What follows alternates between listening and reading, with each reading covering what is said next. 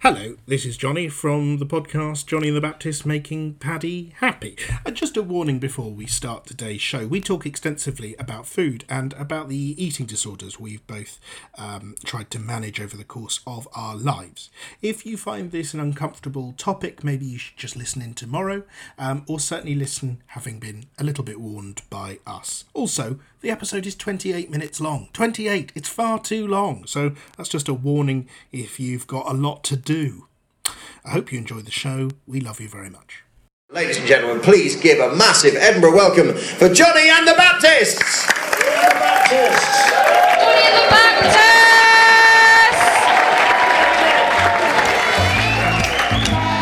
Hello! 3, 2, 1. Those both sounded brilliant to me. Really? Don't know about you. Yeah, really nice actually. You've got a good timbre today. Timbre. Ugh. Hey man. Hello, how are you? Yeah, I'm all right. I'm a bit weak. I'm a weak boy today. You're feeling a bit flat, or just? I'm feeling a bit flat, and my my first depression book almost, but my appetite's gone. Totally. It's been gone for a couple of weeks, but I've still been like trying to eat and stuff, and I'm cooking food and making meals and whatever, but I'm not eating nearly enough at the moment. I'm eating far too much. Right, so you've gone the other way. Oh yeah, I mean, yesterday, I think I talked about this in yesterday's podcast. Yesterday I ate a chicken kebab and chips in my running gear, and I didn't run. I sat in a sports top and shorts with white, sort of sports socks and running shoes on, sort of hungrily eating doner meat and naan and pita with chili sauce and yogurt, mayo, whatever it's called. Anyway, yesterday was a bit of an accidental blowout, and today I've had fruit and fibre and a salad. So that's good. And I'm also trying not to feel... Sorry, I've derailed your not hungry thing with my talk, which is that I also have this horrible... when you probably don't know, because you're not somebody who sort of has a sort of binge eating problem and a weight problem, which is that I was not with food. I don't have that with relationship. Guilt all afternoon. And I was trying to let it go and just be like, no, you chose to do it, and it's okay. And also yesterday I walked for about 4 hours on account of going to this office. It's an hour and a half away, and my legs are very sore today because apparently that is a lot more than I normally do. Right. Okay. Yeah. But you're not eating. No, not like it's. I'm not worried about it because it's not like I've gone from eating loads to suddenly eating none. I've just my appetite's gradually reduced and reduced, and then I noticed last night I made a Japanese curry last night, which I've been excited about making for a while, and I'd learnt the techniques for it and all that sort of stuff. What's in that? What does that? Because my picture of that is probably very different from what it is. It's sort of have you ever had a katsu curry? I have. That's what I was thinking of. It's like a cross between a katsu curry and a Thai green curry. You're still using a bunch of vegetables and stuff like that, but you're looking like a thickened sort of dark greenish sauce almost with vegetables. No, I did it with egg noodles. It loads was of veg in it. I know that Weedo doesn't eat meat. Too busy smoking the weed. Yeah. Yeah, he hasn't got time for animals. No, that's the other. This one did have chicken in because I cooked it just for myself because I ate so much later than everyone else because I didn't have an appetite when they were cooking, and anyway I made it, and then by the time I had it in front of me, I had maybe 3 bites. It was really good. It was delicious, and I was like, oh, that's great. And then I was not full. The word it wasn't like, oh, I couldn't possibly. It was like I had a few bites and went, cool, that's me done, and. Yeah, and I don't know. It's not dangerous yet, but I don't know. I think I need to. I'm having to force myself to eat, and that's a really unpleasant thing, I think. Yeah, and you've still got your smoothie maker. Yeah, I've got like a blender thing, and I'm doing that. Like, cause fruit, that's the thing. Like, fruit, so easy to eat, and so easy and to make smoothies and crap like that. Even I don't really give a fuck if it's high in sugar, as long as I'm getting something in me. I'm like, cool. I can put a bunch of things into. Oh, sorry, I hit my microphone. I can put a bunch of things into this, and not think about the fact that I'm ingesting something. But the second it feels like I am, the second I'm actually cutting something up and putting it in my mouth, my body just goes like, oh fucking hell, mate! Like, what are you doing? Now, see, there's a sort of mindlessness to that, which is quite helpful, because it sounds like it could be a sort of like it's not like a rejection from your body. It's almost like you're sort of it's almost kind of a mindful thing. I wonder if I can eat an enormous amount of popcorn if I'm watching a horror film. Oh, bang on, me too. Yeah, would that be quite a good way to get some calories in? Is if you, for example, you put that chicken curry into a popcorn bucket. Get it with your fingers whilst watching Scream. Yeah, I think that's the thing. It's like it's the thing is you picture it as a joke, and it sort of is, but it's like that's what I have to do at the moment. I'm having to trick myself into eating, and maybe maybe there's a smart option here, like going, well, why don't you for a week go on to Huel or something like that, or like one of those like supplement bollocks. I've never tried any of them, and I always thought Huel sounded like, oh, we've taken the last step, haven't we? This is when it's got bleak. Well, people rave about it. Like, Huel, I don't know. I think look, it's really important that I've learnt not to just say, because as a comedian, one is prone to saying the funny thing. Yeah, absolutely, and I'm trying to avoid that here rather than being kind. Yeah, but I do think if Huel is a part of your lifestyle, you must be an arsehole. Oh, that's my first instinct. Now, let's move away from that. I think the idea that the sort of idea of it is it's a nutritious meal without the effort of eating and cooking. Yeah. So that you can, and I don't know whether it's just the way it's marketed.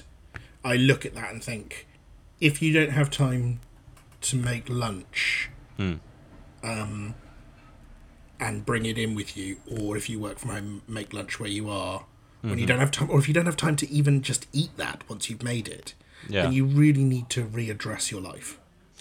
Yes, but I think that there's a useful bridge there that sometimes those things can fill. That's like, I don't know, the people I know who use Huel, the Huelers, they. Hubert and Huel Laurie. Yeah. They said that what they found really is being in that sort of mindset where you're like, I never really eat breakfast. Like that's something I've never really done, and these people I'm talking about never really do. And it's like, I know I should. I've always been taught my whole life, 3 meals a day, do this, balance that, all that. But my predisposition is never to get up and be like, oh, have something to eat. It's like, whoa, I couldn't eat for hours. I normally have one meal a day, and it's normally at around 10 p.m. And I think that comes from touring and a weird sort of teenage years where I just didn't really eat very much and stuff like that. But Huel apparently it's really useful for being like, well, look, I know that I need to start training my body into this pattern where I will then be eating like a logical human being. So at times when I'm like, oh, I can literally pick up this cup and it's filled with gruel, and then I can drink that without thinking and be like, oh, good, it's as if I've had a couple of pieces of toast and a banana or whatever. I don't want this to sound, I feel like this has really started to sound like an advert for Huel, and I want people to know that I'm really against it. Yeah, so I'm not even supporting it. I'm looking at every option I've got at the moment because I can't keep not eating. No, I know, and I think is Huel meant to be like a sort of way of the word Huel, don't you? It's Huel. Oh. But I think it's meant to be something you have instead of a meal because you don't have time for the meal. Whereas I think you need something like I don't think you should be looking at you need something like a sort of supplementary power shake, and also try and eat lunch and make lunch and sort of be in. I think for you, somebody for whom you have a bit of an eating disorder and you don't think of food enough, and you don't remember to eat, and you don't look after yourself enough, you don't instinctively self-care enough. Fuck no. I really think it's important that you don't start taking something that is an alternative to food. I think it'd be fine to have a supplement, but I think you should always have 3 meals a day, and you should really push yourselves, and even if you only have 3 bites of it, you should be in the process of cooking and eating, and that being part of self-love. And if you also take a shake and a smoothie and those things, I don't think you should start having a powdered meal. I just think it takes you further down a bad road. Yeah, and I can see that from where I'm standing as I consider all these things. It doesn't seem like a great option, and I think that I don't know. I think your tricking idea is really good. I think I need to find things that I can just have, I've never struggled with eating a banana, for example. Like you never go, oh god, this is really taking its time, isn't it? This is so I think I need to just put more easy things into my diet. I read a really interesting thing. I was looking up. It sounds like a sad thing to search, but it was really helpful. I was googling like meals for depression. Yeah. And I found this really interesting thread on Reddit, of all places, that is sometimes a horror show and is sometimes the saviour that I need. And it was a person who was like, hello, I was really depressed for 10 years and I basically didn't eat. And now I feel a lot better about myself. And I've noticed I have a much healthier diet as a result, but I always blamed myself for having a bad diet whilst I had depression. Yeah. That's total bollocks. I was in a position where I physically couldn't cook, or I was convinced that it was too difficult for me to prep a meal or eat a meal. And so they put together this sort of online cookbook that's, really simple instructions being like, right, a wrap, here's all you need. You need tortilla wraps, lettuce, pepper, like you do that, you can just eat that and put some mayonnaise on it or whatever, and it'll technically count as a meal.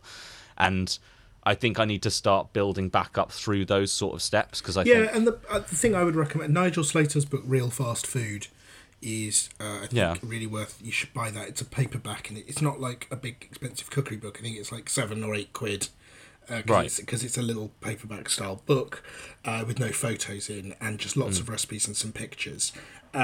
And it literally is 200, 300 meals that you can make in 10 minutes that aren't... It's not like, when a lot of celebrity chefs have books. You can make this in half an hour if you have 6 20 members minutes of staff. in the oven, bash. Yeah, like, what's the Gordon Ramsay one? It's like grill on, turnips chopped, veg back. Yeah, socks eat, darned. Yeah. It's a good book, Real Fast Food, because it's like, for example, there's a recipe in it for, there's a suggestion in it of like taking some black olive paste from your fridge, spreading it on a piece of toast. Right. Oh. And that being actually like, it's a very nutritious piece of wholemeal bread with black olive paste. Yeah. Is incredibly nutritious, and and then you put some olive oil on it and some black pepper, and it's delicious. So that's a really good book. I think you should have. Well, maybe I'll look into that, because it's. I think I fear cookbooks. I still, all the recipes I know, I've either learned from friends or taught myself. Or... Well, Friends has got barely any recipes. I know. Joey's not a great chef. But like for instance, you taught me a lot of what I know about cooking, and my dad. Didn't, but he tried, and but my stepmother was a very good cook, and but a lot of the things I enjoy is a very good cook. Oh yeah, yes. Sorry, yeah. I'm used to talking about mothers in the past tense. Sorry. Sure. No, I think that I think that I really, the things I really enjoy cooking are things that do take quite a long time, and I think I'm quite a patient person. I enjoy that sort of length of time that you have to set for something. That's why I love making risottos and things like that, where I'm like, I have to stand here and I have to have everything precise, and I have to turn this, like this 100 times, and it'll take me an hour or whatever. And that's not useful at the moment, because I don't have the energy. But this isn't about cooking for joy. This is about cooking for self-care. So let's just keep a pin on that. I will also try and keep a pin on binge eating. If I wonder if we should have a warning at the start of this that we're going to be talking about things that like a content warning. Yeah, we might remember to do that after we've finished. That is probably a really good idea. Just because I remember going to the doctor with my wonderful GP, who I adored, who was my GP from 2 until about 33 when she retired. She said to me when I was about 27, 28, you've got an eating disorder. And it was a really useful thing to say to me, and I was like, what do you mean I haven't got an eating disorder? It's not be ridiculous. First of all, I'm not thin. And she was like, well, describe what you do. And I was like, well, sometimes I'll eat kind of 10,000 calories a day, and then sometimes I'll skip meals for 3 weeks. And she's like, yeah. Yep, that's ticking all my boxes. And she's like, I think you should wear it and acknowledge it. I have an eating disorder, and I'm going to try and do something about it. And I remember telling a friend immediately. My doctor said to tell me I've got an eating disorder, and the friend was like, "Well, that's bollocks. What? Bulimia? You don't have that." I was like, "Well, look at you. Yeah, you're not an actress. You're fat. Yeah, you bloody." Yeah. And what's the eating disorder even called? Oh, and I was God. like, okay, all right. And it was a lovely person. It was a truly lovely person who is kind, who we both love. Yeah.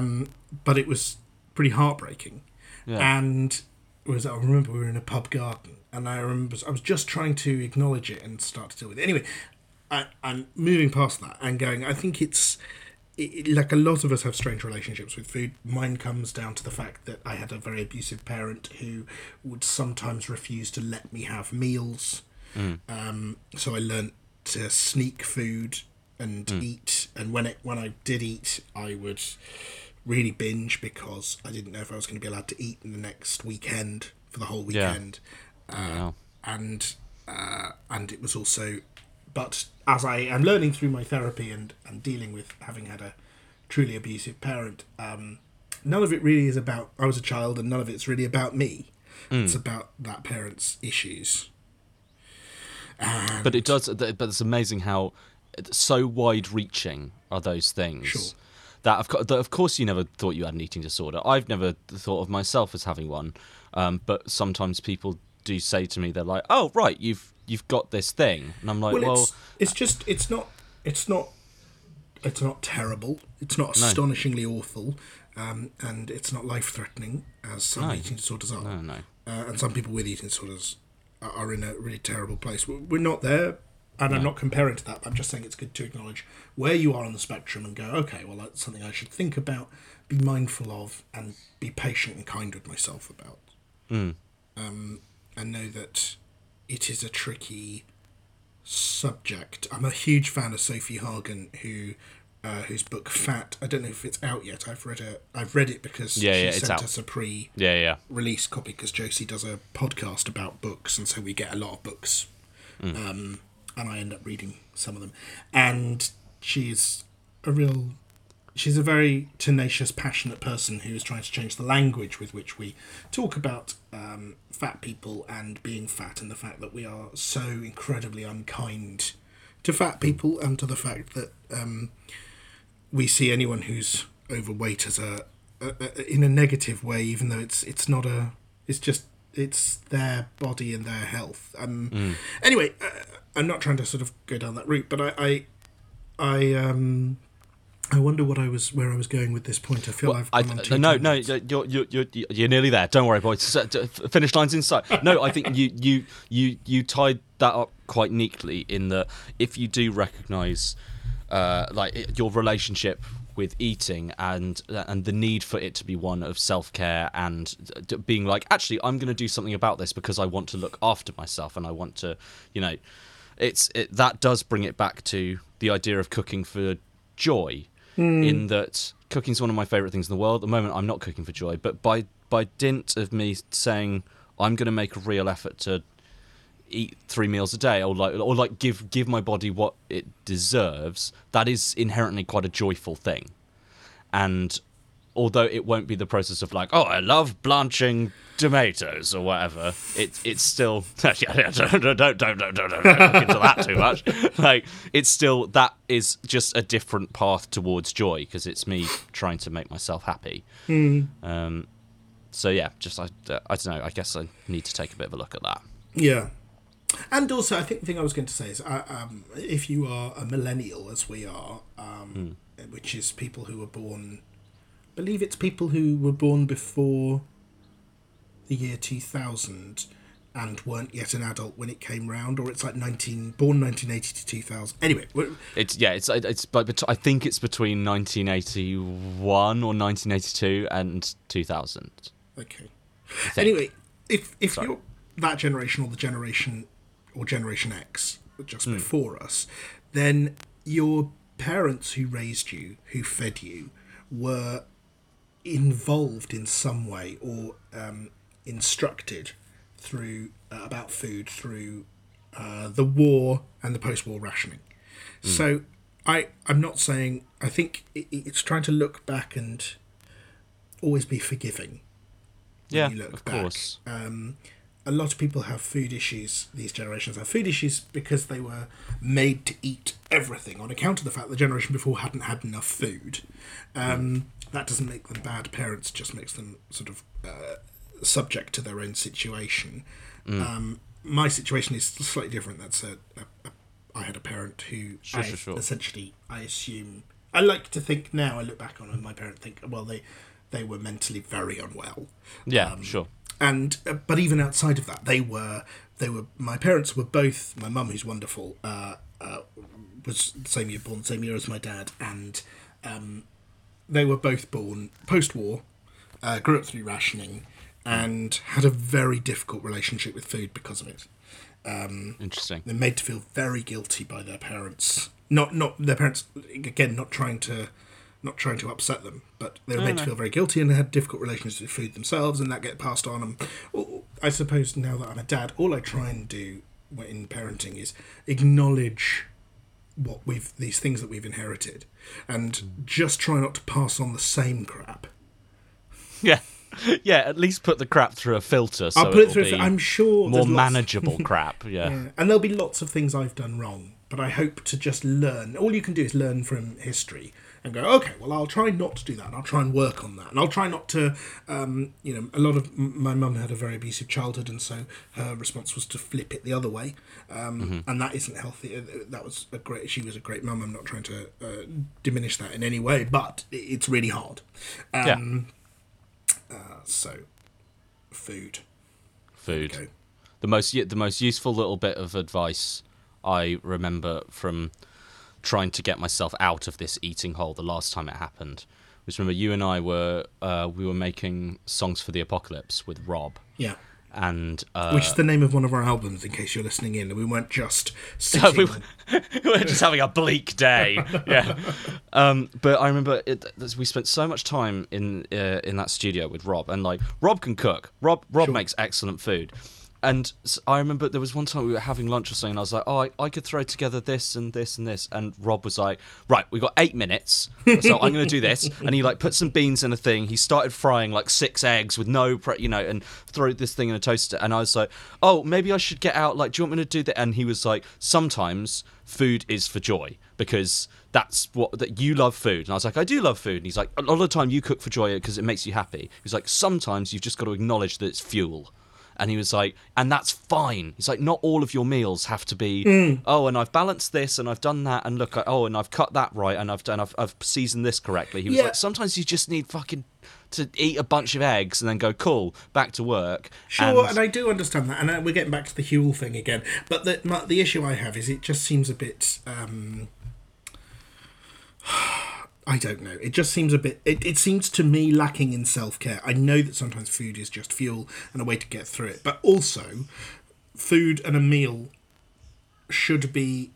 You shouldn't live a life where every single day one of your meals is spent at your desk, unable to tear yourself away, and therefore Huel is a way to work harder for someone else. That's my big concern. Hey, you're right. I think we've decided, fuck Huel.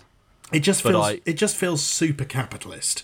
It feels like a startup run by rich children who wanted to get more rich. Yeah. So drink my Energo sludge. Yeah. Drink my sludge, and then tastes like yesterday. Yeah. And you will be able to do even more work for your feudal overlord. Absolutely true. That's my feeling about it. You're so right. But I think the good takeaway from Rob's point there was, like, sometimes I stop myself eating because I'm like, oh, I probably can't do this, and I can't all that. And sometimes you got to be like, cool, kickstart yourself a little bit. Just like, you see that apple, just eat it, mate. Just do it. Like, see that bread? Yeah, you could do this thing, but why don't you just have some? And then your body starts going, oh, okay, yeah, I can do this. And then you start getting into a bit more of a rhythm. People at home can't see, but I'm sort of wiggling to to describe what a rhythm of food looks like in my head, and I think actually that's very sexy. It is quite sexy, isn't it? I think that's what I need to rediscover, and I think I need to not give myself a kicking about it. Thank you very much for listening to today's show, if you have indeed done so. We'll be back tomorrow with Wednesday's show.